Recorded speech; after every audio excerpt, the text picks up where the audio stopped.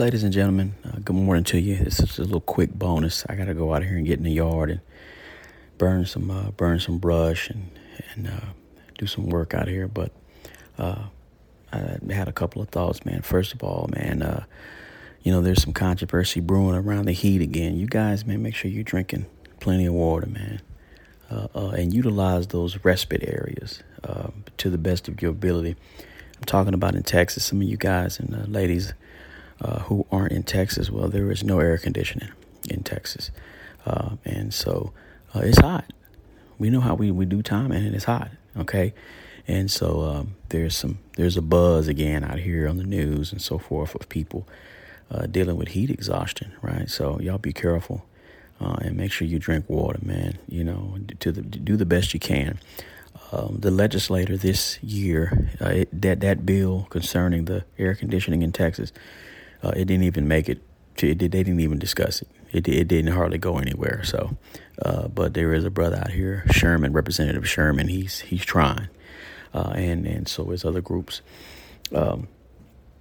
There is something that was said to me that I wanna quickly relay to you ladies and gentlemen, and for those of you that have the opportunity to make parole, okay.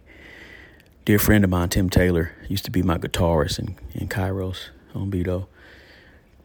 I had a conversation with him, and he was sharing with me what a brother told him before he got out.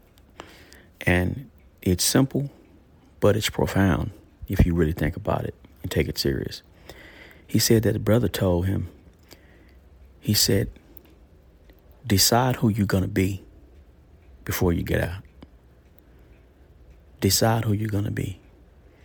Because, the guy that was telling them that, he was like, man, look, I'm finna go out. I'm finna get out. And I'm fixing to live my life the right way. I'm not finna come back into this penitentiary, et cetera, et cetera. You know what I'm saying? And so he told him, decide who you're going to be before you get out. And I thought that was pretty damn good. Because you can't pussyfoot around and play with your life. Make up your mind right now what you're going to do. And we all come to that point in our life when we have to do that. I came to that point in my life as a gangbanger. I came to a point where I said, man, is this all my life consists of? Now, hopefully that's not you. And hopefully you will decide that, you know what, I'm going to make a change because we got to do it. TDCJ or the Department of Corrections, wherever state you're in, they not going to necessarily do it. We can't depend on them to make us change. What they will do is provide opportunities for us to change. But we have to move forward and utilize those opportunities, which is school and chapel programs. Simple as that. And we have to make our own mind up. So I just want to encourage you. Hey, man, decide who you're going to be, man. And start being that person now behind the walls so that it will be easier to be that person when you get out of there. There's two examples of, unfortunately, bad examples that I want to share with you. There was a guy, he's been out 9 months. 9 months. But see, he hadn't made his mind up. He hadn't made his mind up what he wanted to do and what he wanted to be. The old life was still calling out to him. He even though he did years and years in prison, and I know this guy. This is a guy that I know personally. He still wanted to get out and dibble and dabble in the BS, right? He got out. He's been out 9 months. Was on a leg monitor.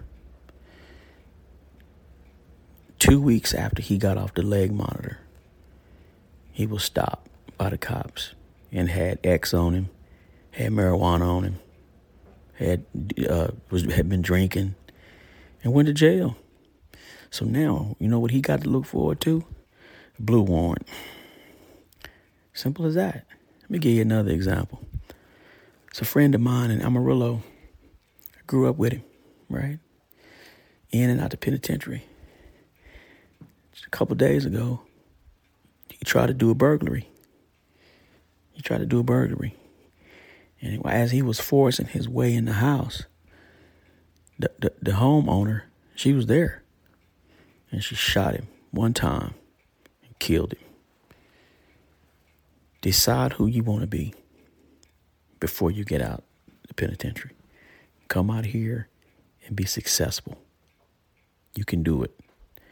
Got some upcoming topics. We're going to be looking at what proof accompanies salvation. How you know you saved? I mean, what proof do you have that you saved? We're going to talk about that a little bit.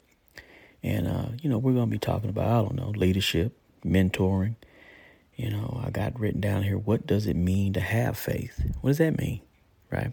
So that's just some stuff I'm working on, man. And, man, love you guys, man. I got to get out here, man, in the yard and take care of business. We love you guys, and we'll see you soon. Script of Christ podcast.